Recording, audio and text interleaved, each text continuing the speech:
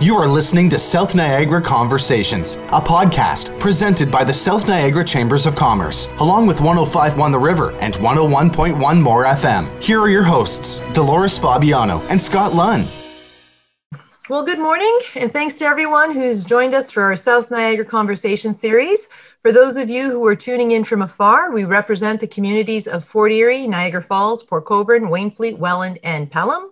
We're located in Southern Ontario, a wonderful place to live, work, and play. Good morning, Scott. How are you doing this morning? Doing great, Dolores. Thanks. How are you? I'm doing great. It's Friday again, and it's sunny and beautiful, and I think we're in for a great weekend. Absolutely. It's going to be good. Yeah. I also want to give a shout out to our tech sponsor, Brian LaChapelle from B4 Networks. Can't do any of this without the good folks at B4. Thank you, Brian. How are you this morning? Wonderful. Thanks, Dolores. Great. So this morning, we're going to be discussing the results of the most recent Economic Rapid Recovery Team survey, as well as gaining some insight into our construction and manufacturing sectors here in Niagara.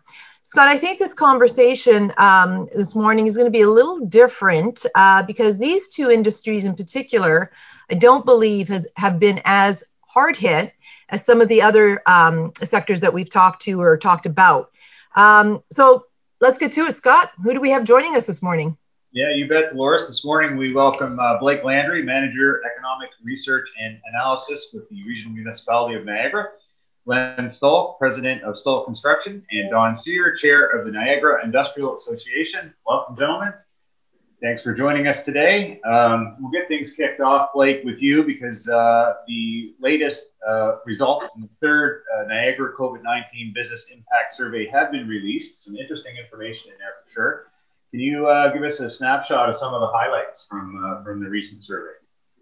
Certainly. Well, I recently did a Niagara economic update that looks at kind of the macroeconomic statistics for Niagara. However, it doesn't give us that business level perspective. So this is why it was important to actually get out there and survey businesses to find out the particular impacts as well as what they need to recover.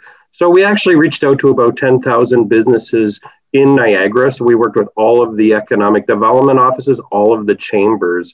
And this is the third survey that we've done. And we got about 800 responses, which was relatively good. So some of the questions we asked were things like revenue loss, employment issues, that sort of thing. So what we found is that about 81% of all respondents lost revenue.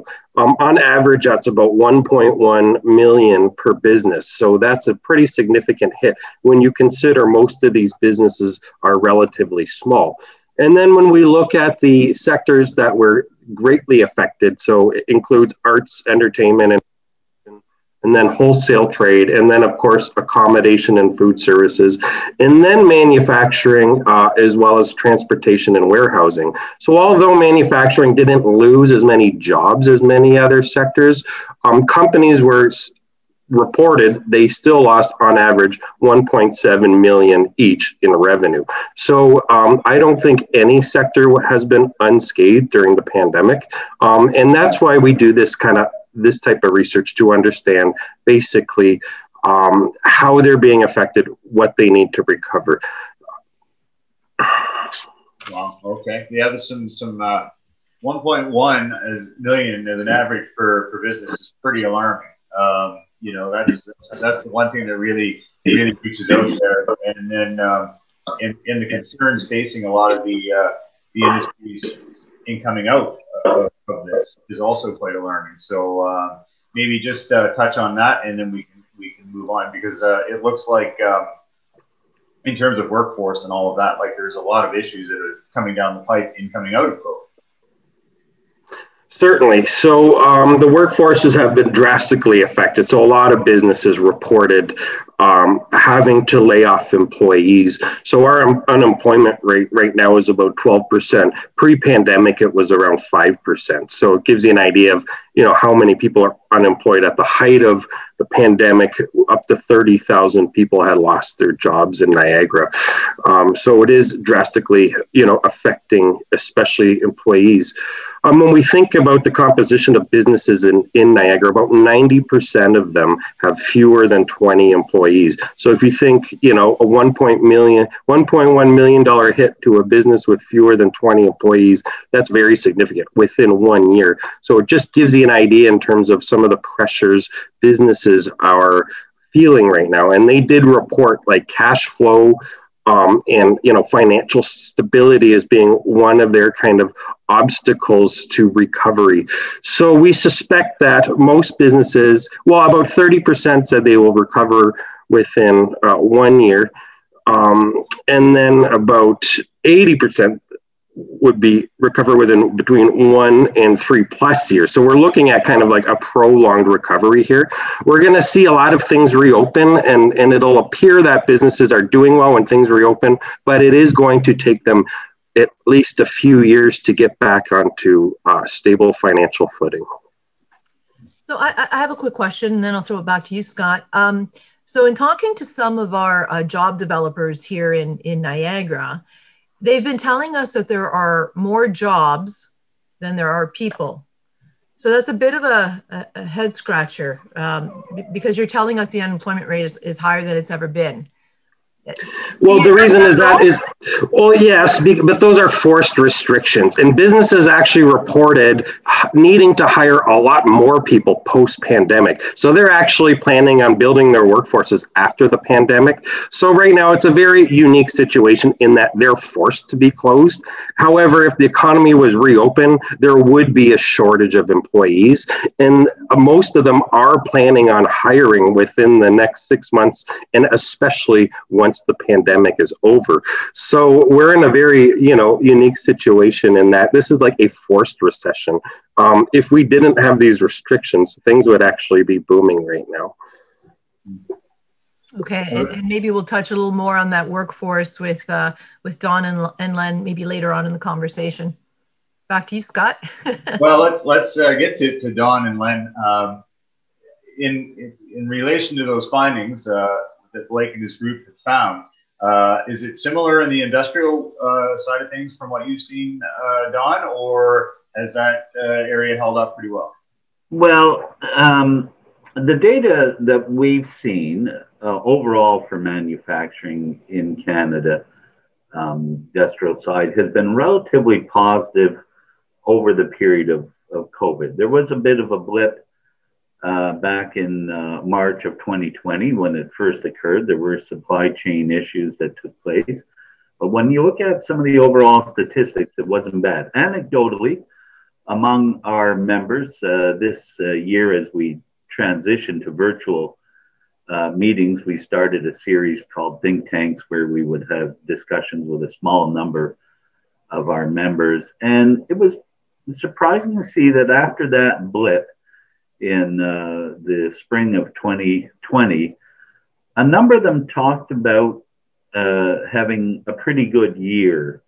Of course, there were issues around dealing with the pandemic and safety, additional costs and that, but many of them did not do, too badly. So that was a positive sign on the industrial side. The other thing, as we come out of the pandemic, we recently had a think tank and again, a meeting where a small number of them, and there was some discussion about increased investment among some of them. And that's also, you see that a bit in from the CME, Canadian Manufacturers and Exporters, where up to about 2020, Canadian manufacturing among the OECD countries was one of the slowest growth ones in terms of investment, further investment in machinery and equipment.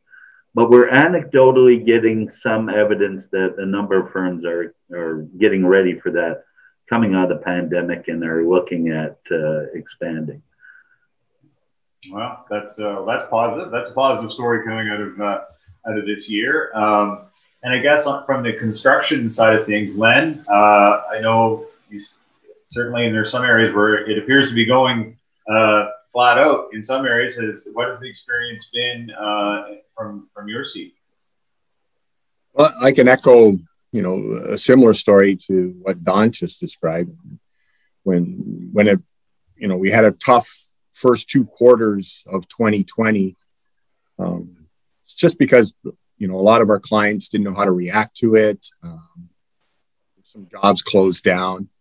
But then once we kind of got a handle on things, everything, the government had pretty much deemed most of construction essential. So it went right back to, full on, with utilizing protocols and different safety measures, but pretty much right back to as busy as we were leading up to it. And, our last 2 quarters of 2020 were very busy and trying to handle the demand. So, and that's just really has carried on, even with these 2 lockdowns, coming out of Christmas and this current one we're in. It really has very minimal impact on construction. You could see houses in Niagara going up everywhere. We're not in residential construction, but, I drive by it as well. And, we're in the commercial, industrial, institutional fields. And I would say institutional is a bit slower than normal, but commercial and industrial are still going very strong. And Wow. we've had to hire, we've hired constantly through this whole pandemic. So, and to that point, Len, and getting back to the workforce, having to hire during the pandemic and hire as things are going okay, how hard has that been? Are you finding it hard to find tradespeople? Tradespeople are always difficult to find, but I think we found maybe a little bit of kind of a seam, I guess you'd call it, in recruitment, is that I find with people not being able to connect so much, maybe with their current employers, that there's tending to be a lot more turnover. I don't have any stats to prove this, but I'm seeing it, that people who have been somewhere a long time are now open to moving. I think, they're disconnected a bit from their current work, situation, having to work remotely or whatever, but they seem to be open to moving. And we kind of exploited that, I guess, a little bit and noticed that. And we went after that, and we've been lucky to bring in some pretty good people in a time where you think it should be very difficult to do it. So, yeah, I think some industries are going to be hit harder than others. I mean, there are people that have been out of work, say in tourism for over a year now, and they've had to explore other opportunities. And it's people who have HR backgrounds and bookkeeping and accounting and all of that, who've been within a certain industry for a long time. And I think there's going to be winners and losers when this is all over in terms of the workforce. I think we're really going to see that. And that's certainly a conversation that we've been having with our tourism industry partners. So I think one of the biggest challenges for workplaces has really been in keeping the employees safe. And, I think that's in my mind tough to do on a construction site. Certainly challenges within an industrial facility to do that. Can you guys, maybe we'll start with Len, talk a little bit about what you've done to ensure that safety piece for your employees? Sure. Well, actually, safety is a pretty big part of your normal day-to-day in construction, right? So you usually start your day with a safety talk. We're always wearing personal protection, boots, helmets, glasses, gloves, the whole thing. So really, we've had to make some changes due to COVID. Obviously, we're wearing masks, more wash stations, separate bathrooms, that kind of thing. Even a bit, separating shifts and rotating shifts, working out of normal hours. But for the most part, we took it in stride because, it's already part of the psyche and already part of our protocol to follow all these different safety things that are in place in construction. So I think manufacturing, very similar. I'll let Don speak to that, but very similar. They go through pretty rigorous protocols anyway. So just adding a few more things into it, we adjusted pretty quickly to it. And Don?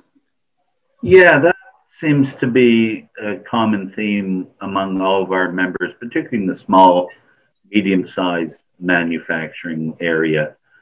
There were additional costs. There was some transitioning. There was a lot of questions from employees about what to do around safety, but that seemed to have all smoothed out. Where you see issues, not really something we see in Niagara, but it's the Amazon fulfillment centers and areas like this in the larger GTA where, and that's resulting in some hot areas for COVID. But for our small, medium-sized manufacturers, we've not really seen a problem. And as Len points out, safety is a big issue for them, and protocols are there already. So adding to those, bit of struggle in the beginning, some of them looking at and needing answers to questions. What exactly should we be doing? But once that's smoothed out, you're not really hearing of any issues. And are I there, agree.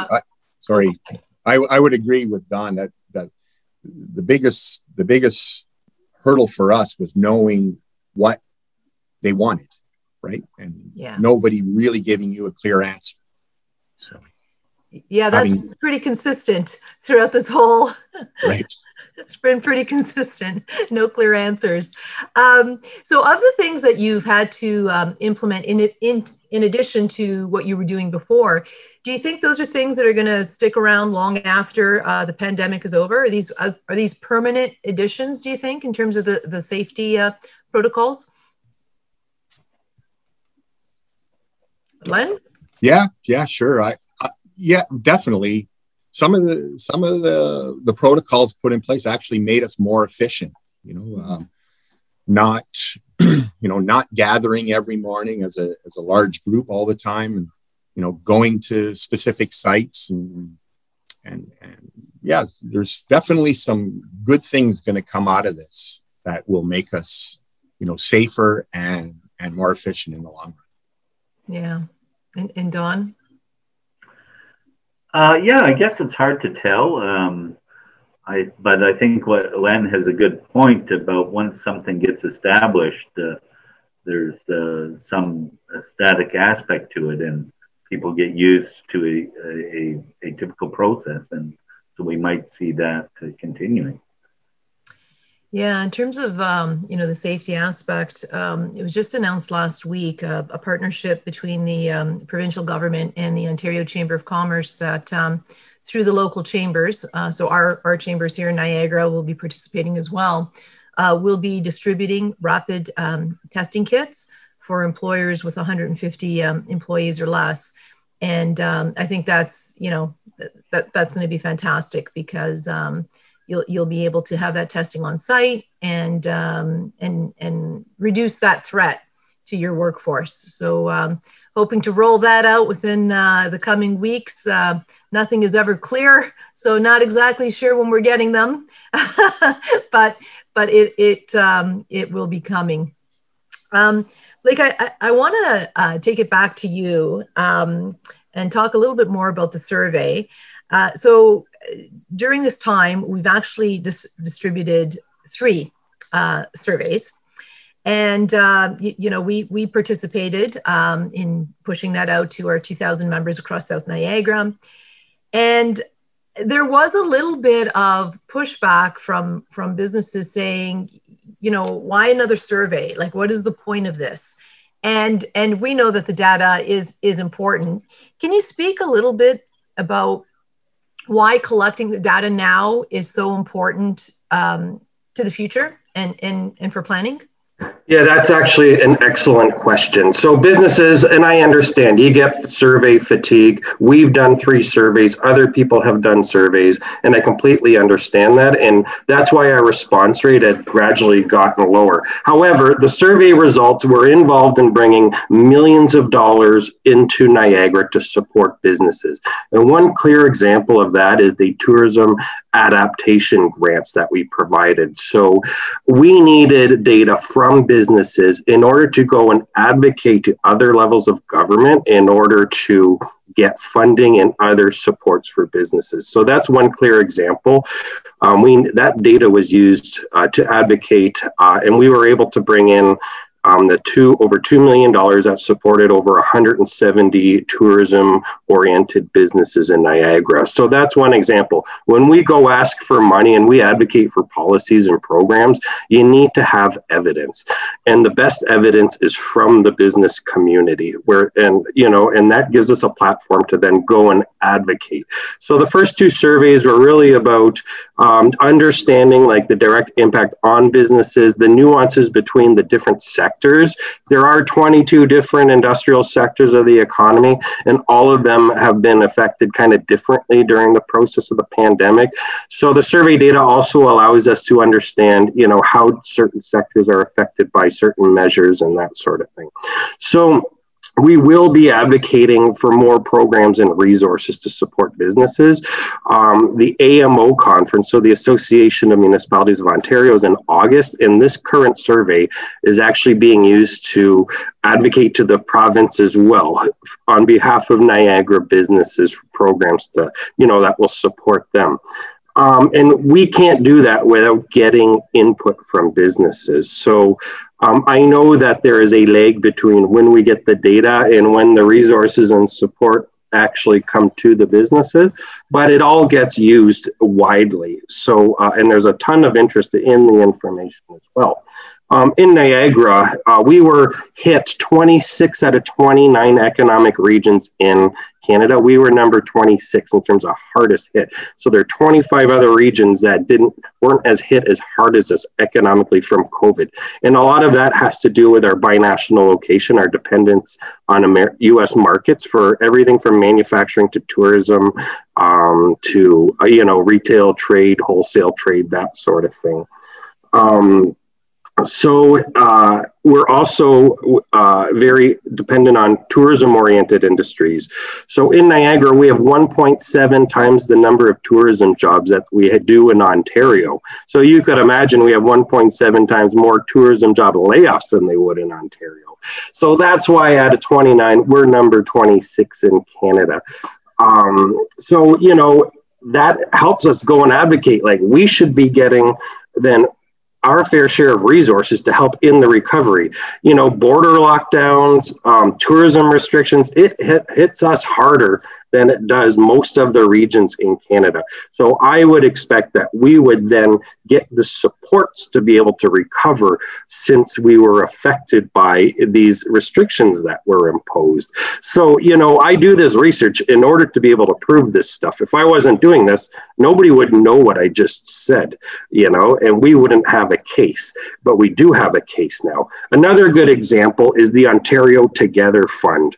So that is a provincial funding program. Niagara represents maybe 3 or 4% of the provincial economy, but we got about 15% of the funding from that program. So because we have the data to be able to advocate, without that, we just wouldn't have the platform to be able to, go to the provincial, federal levels of government and make a case why we should be getting some supports that other regions may not need. So that's just kind of an example of how we use the data. And the results, but it's also used in terms of public policy, For instance, we have been involved in vaccinating food processing employees because we know there's a risk of an outbreak in a lot of those facilities. It's been proven in data. So, we need data to make very informed decisions. So that was phase one. Phase two, we're going to be helping public health reach out to manufacturing companies and retail and wholesale trade, and then transportation and warehousing, because those are other high risk operations. And we have the data to be able to show that they are high risk, that they are affected. So we're going to be working with public health to connect with those businesses in order to give them promote and get vaccinations to their employees, because we know it's very important to reduce the spread. So those are a few kind of examples in terms of how we apply the data. But the businesses, what I want them to understand is that it's in their best interest. There is a return on investment for their time. It's critical. And luckily, businesses have been very good. So I connect with my counterparts throughout Canada and Ontario. Our businesses actually complete our surveys and are very good about doing that. So I'm very thankful for that compared to a lot of other regions. So, there's a lot of survey fatigue, but I believe that a lot of the businesses ultimately want to help. And they have volunteered their time to do that. And it's going to support the economic recovery in Niagara. Yeah, for sure. And I think it's just so important to make that connection from the surveys to the data collection to the actual resources that we're getting because of it. It's important for people filling out the surveys to understand that. So thanks for that clarification. And I've said it before, I'm going to say it again. I think you are one of our greatest assets here in Niagara. I mean, you're putting the surveys together, you're pushing them out to us, you're collecting the data, you understand the data, you analyze the data, and then, you're able to go out and get us the things that we need. So thank you, Blake, for all your hard work. We couldn't do any of it without you. Well, thank you very much. And again, this is all about supporting businesses and economic recovery and economic development. It's not about me. It's about getting evidence so that we can do what's in the best interest for Niagara. Yeah. Now, you mentioned just briefly the border, and I do want to touch on that. So I'm not sure, Don. I know that the flow of goods has pretty much continued. But has that border closure impacted many of your members? Any of your members? Well, I think in the Niagara region, not quite as much. Certainly, when we've talked to other associations around the Windsor area, it's been a bigger issue, particularly around service people, perhaps. Having to travel over to the United States, either for installation or service of equipment, and then having to come back and isolate, for 14 days. That was an ongoing issue, continues. We've not heard a lot of that from our own members in the Niagara region. Certainly the United States is very interested in having the border opened, and in New York State, they are petitioning President Biden to send vaccine to Canada so that they can get the border open, I suppose particularly for the summer. Yeah, it's funny how things change. I've got some great colleagues at the Niagara USA Chamber and the World Trade Center, and we chat regularly. And a couple of months ago, early on in the year, we were kidding each other like, hey, keep, on our side, I was saying to them, keep that border closed. Don't come over and, bring what you got. And then about a month ago, it reversed. And it was like, yeah, Canada, just stay where you are. It completely flipped. So you can't plan on anything, because every time you think you know what's going to happen, it just switches. We did have a couple of members early on who had manufacturing facilities on the US side, and they could not get over. And so there were a couple of months there where they just couldn't get into their facility. They couldn't cross the border, and that impacted them. And some of them actually lived in rural areas here in Southern Niagara, where they couldn't even get Wi-Fi. So we actually made our one of our offices available that they could book time and just come in so that they could access some internet and get some work done. So it was almost unbelievable. Len, so I mean, what is the cost of a 2x4 these days? Just the cost of building a home or any kind of construction seems to have, and aren't you impressed that I actually use the term a 2x4? Huh? Very, very impressed.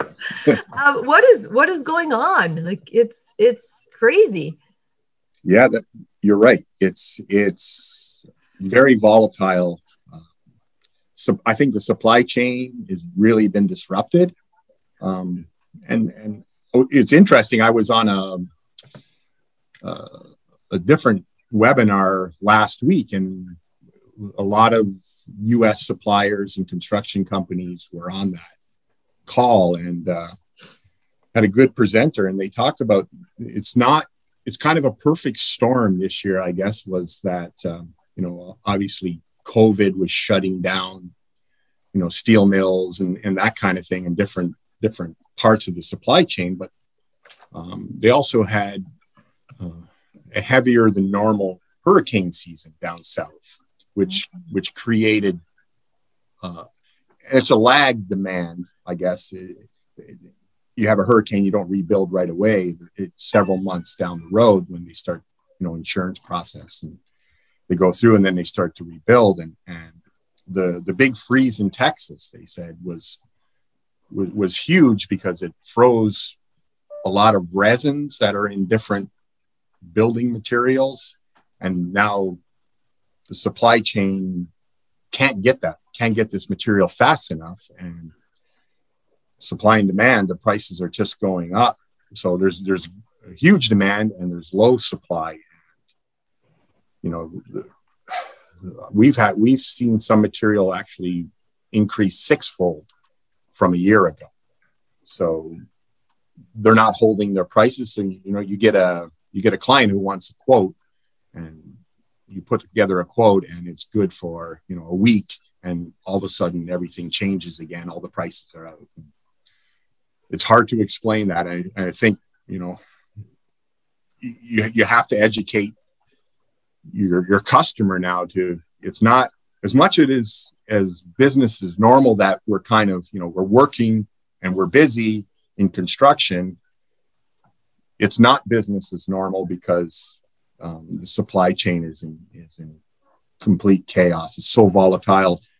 Even lead times, what typically we were used to get in 8 to 10 weeks, have now been stretched in some items. Like steel, some steel members are 30 weeks now. So that's over 6 months. So people when they want something, they decide that they want to buy it. They want it. It's hard to tell them, well, okay, we'll be there next February, kind of thing. So that is a challenge. That is our biggest challenge right now, no doubt. Yeah. And just in talking to friends, there's nothing to spend money on right now. You can't travel, you can't go shopping. And so a lot of people are really investing in their homes, and, Sure. Whether they're putting in pools or just, renovating the home. But you're right. You get something in your head. It's like, okay, I want to get that done now. And you call and you book a painter, and he says, yeah, I can be there. I'm going to slot you in for the next available time, which is like 7 months from now.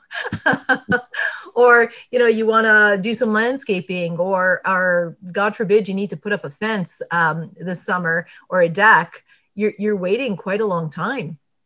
It's you just can't get the people.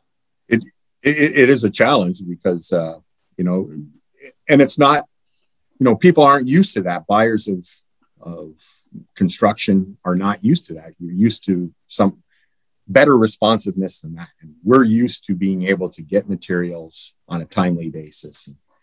Like I have one supplier of well, it's a mechanical contractor, and they said their stainless steel pipe, quote, is good for 24 hours. So their market is so volatile in the stainless steel industry that they virtually can't hold their price. It's when you want it, we'll buy it, and then we'll tell you what it costs. Yeah, and it's interesting because we had a meeting earlier this week, and someone was saying that, you know, the tin cans, there's a shortage. So companies like Coca-Cola are only producing their top 3 sellers. So you know, if you like Fresca, for example, you're not going to be finding it anytime soon because they just don't have the tin cans to produce it. Don, are you hearing from your members that supply chain is an issue for them right now, or going to be an issue for them longer term? There was, well, again, in the beginning, for a large number, the beginning of the pandemic, there was some of that. There has been some movement to trying to find supply chain sources locally for our members who dealt with Mexico and China. Some evidence of that. You know, it's very specific, as Len points out. The construction industry and lumber.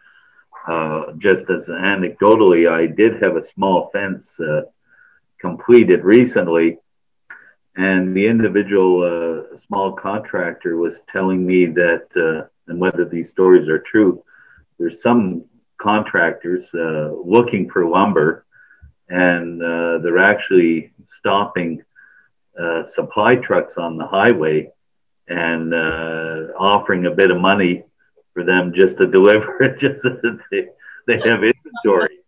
You know, it's wow. Getting that tight. Yeah, very interesting. Yeah, it's like the Scott. It's like the wild West, huh? Yeah, that's you know, I think there's a good opportunity for bribes. Maybe on the side of the highway, we'll have to keep an eye open for that. That's but you know, that kind of ties in a little bit, I guess, to a question I wanted to direct to Blake and see if there was any lingering effects to John and Len, because one of the findings in your survey was, you know, about coming back, and one of the things that has hit companies hard is the mental health aspect, right? Because there's always stress. So, you know, there's stress on people losing their job, there's stress in, you know, companies, you know, almost being out of business and all that. And then I'm sure from Len and Don's perspective is stress of like, how do I do a quote? How, like, what if I can't get the materials? What if, and you know what, you know, there's so many different factors. Someone's partner might, you know, come down with COVID, and stress is related with that. Like, there's a lot of mental anguish in the world today. And Blake, that was one of your big findings, of course. So maybe we'll start with you just to speak to that. Yes, certainly. So like employee mental health and employer mental health. So those are top 2 of the kind of biggest challenges that some of the, you know, that the respondents have reported on. Niagara Region, they have the public health department, and they're very familiar with this. They've done some outreach to companies, like after our first 2 surveys. They were, you know, providing resources to companies and that sort of thing to help maybe deal with some of the mental health symptoms that people are feeling. However, I can't really see that improving until the economy reopens and they're able to get back to their livelihoods. So, you know, during the pandemic, I'm fortunate I get to work. However, imagine if your livelihood, your business, you know, which is basically your bread and butter and what you do every day, you know, you just can't do anything. Like that would be devastating to me. So I'm very empathetic with the businesses. And again, this is information that we'll all take back to Niagara Region Public Health and then say, what are we doing about this? What kind of programs? You know, when it comes to economic recovery, like our economic development office has 8 people.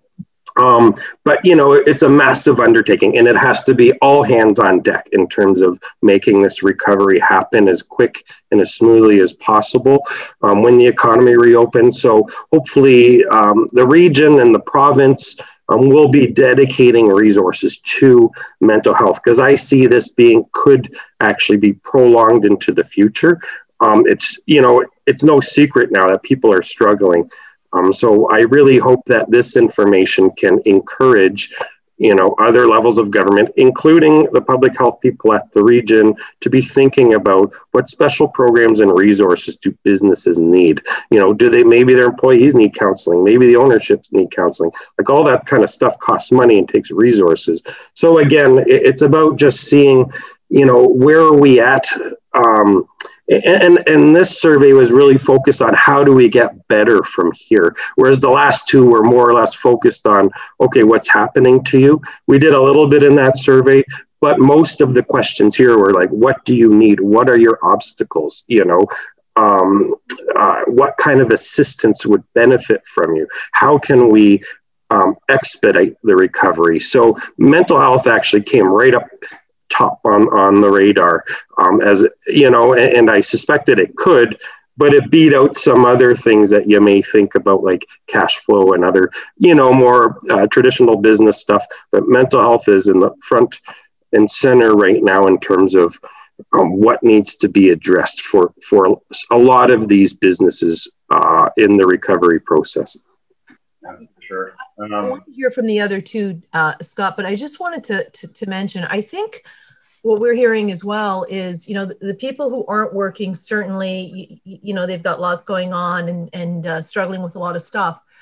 But there are a lot of people who are the few that are left working, so they're working for organizations where maybe they had a team of 20 people, and now maybe their department is down to 2 or 3, and they're doing all of the work, and it's still quite busy, and they're struggling because it is a lot of pressure to get things done and to keep the operation going. And there's no distinction. And I find this too. There's no distinction between your work day and a weekend, right? Every day is the same. There's no big things that we're doing to differentiate. You can't go out for dinner. You can't go golf. You can't do anything. And so people are really struggling with that. It's just a lot of pressure. And I think that's another piece that we probably have to look at. And I want to hear from the rest of the guys as well. Yeah, I mean, Don, your members, maybe working, things might be, good economically, but that doesn't mean that they're not carrying more stress. Managers aren't carrying more stress. Who knows what employees are going through at home? I mean, kids are in school, they're out of school. I mean, there's so much, right? So have you seen any ramifications from all of it? Well, among our members, which, like in the case of Len's industry and the manufacturing that have remained open, to some extent, things have remained much the same for them. They're still getting up, going to a facility, working, so we don't hear as much of that. On the associate members side, the service industries and that, yes, definitely, it's taken an interesting toll. Some research has been done on this. It's quite interesting. If you were an established, let's say you're not perhaps in manufacturing, you're going to go to a facility, but rather if you're an office worker, older, more established workers, they and have had to remain at home and work virtually. The surveys seem to show, now this is a little dated. It's probably, we've been pushed for a long time now, having virtual meetings. But in the early to middle part of the pandemic, many of their response to the virtual world was not bad, except where they had to have their kids home. If the kids were home on top of it, that was a real stress factor. But other than that, their networking and connections in their organization were much the same. They could call somebody up virtually. The ones that were suffering were the younger, new employees. They did not have the opportunity to network. They didn't get to understand the culture of the organization. There was a greater frequency of quitting. I talked to, as you know, of course, I'm at Brock University. I was talking to one alumnus, and his organization during COVID, all of a sudden he had one employee who was relatively new approach him and say that he was wanting to quit. And of course, this was all virtually done. And he asked him, well, why? When he said, I just didn't think you liked my work in that, because, he wasn't getting the feedback. They're not in an office and where supervisor is walking by and saying, how are you doing? And things like this. So they start out in an organization. They have no idea of how well they're doing. They're not making those networking connections. And of course, their living conditions might be quite different again from the established worker who may be in a house and have their social network. These might be individuals that are living in an apartment and working virtually. We have a lot of graduates of our MBA program that graduated this year that are experiencing that very effect. Whether they're on co-op work terms or full-time appointments, they mention this sort of thing. So that definitely that health impact, the mental health impact, might be focused on particular age groups in there.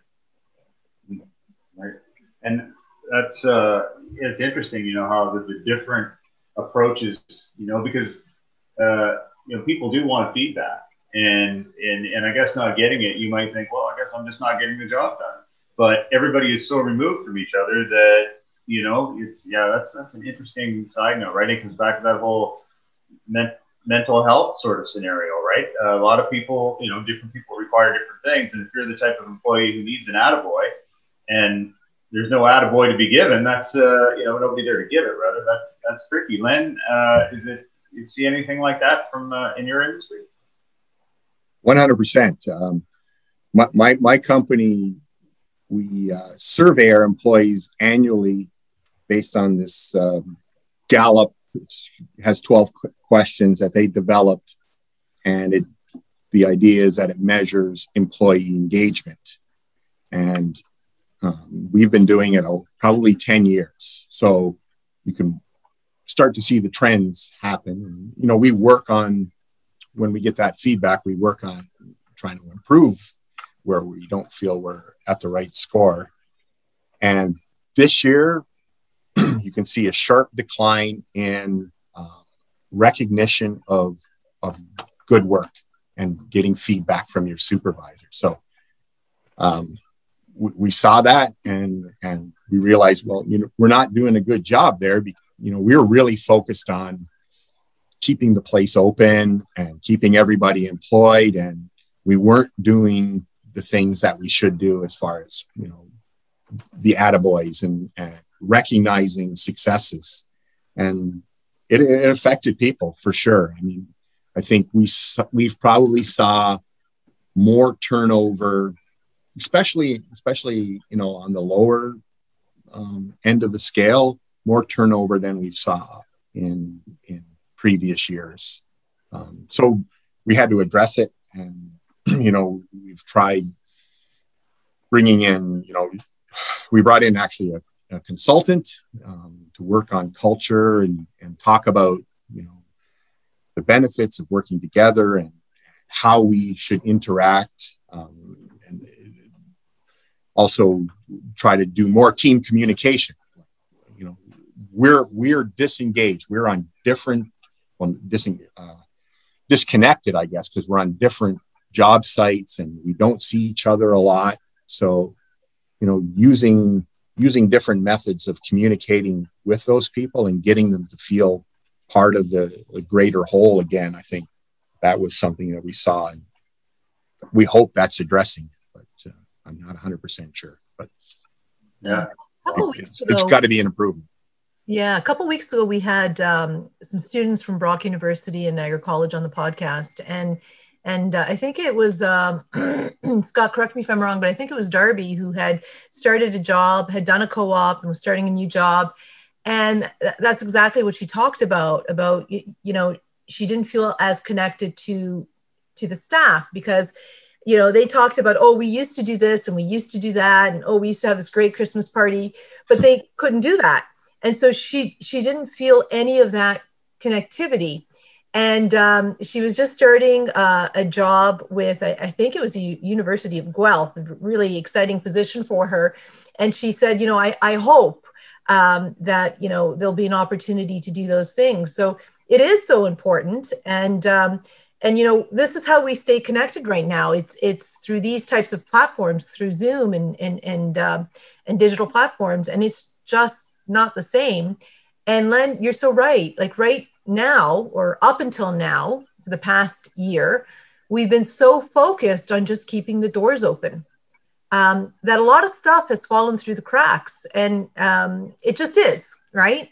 And so hopefully we're getting back to a point where we can start focusing on some of those other important things. Absolutely. It's a period of adjustment too, right? And everything changed and nobody really knew how to react to it. And we're all trying to do our best, but definitely, balls got dropped and they need to be addressed because they are important. We are just about out of time, but I want to leave everybody with one sort of final thought. So maybe we can whip around the horn, as they say, fairly quickly, just with a bit of a hopefully optimistic look as to what's going to happen, let's say, between now and September for each of you. And we'll start with you, Blake. Well, good news is that there's a heck of a lot of disposable income pent up in Ontario. So in Niagara, it's about 1.2 billion. In Ontario, it's about 30 billion. So, buying locally, supporting domestic supply chains, all of that's going to be very important. We need to keep that money in Ontario, supporting Ontario businesses. And hopefully we can get a lot of Ontario visitors coming to Niagara once things are open and spending some of that 30 billion so that we can help get our, businesses up and going again. Awesome. Yeah, that sounds really positive. How about you, Don? Well, it's the skilled trades, of course, that we didn't touch on. That's a critical issue for all of our members and for manufacturing as a whole. And particularly here in the Niagara region, I mean, the demographics of Ontario and the Niagara region is such that, and this has been going on for several years. And COVID has had an impact on that, even in terms of that shortage of skilled trades and the training of young people.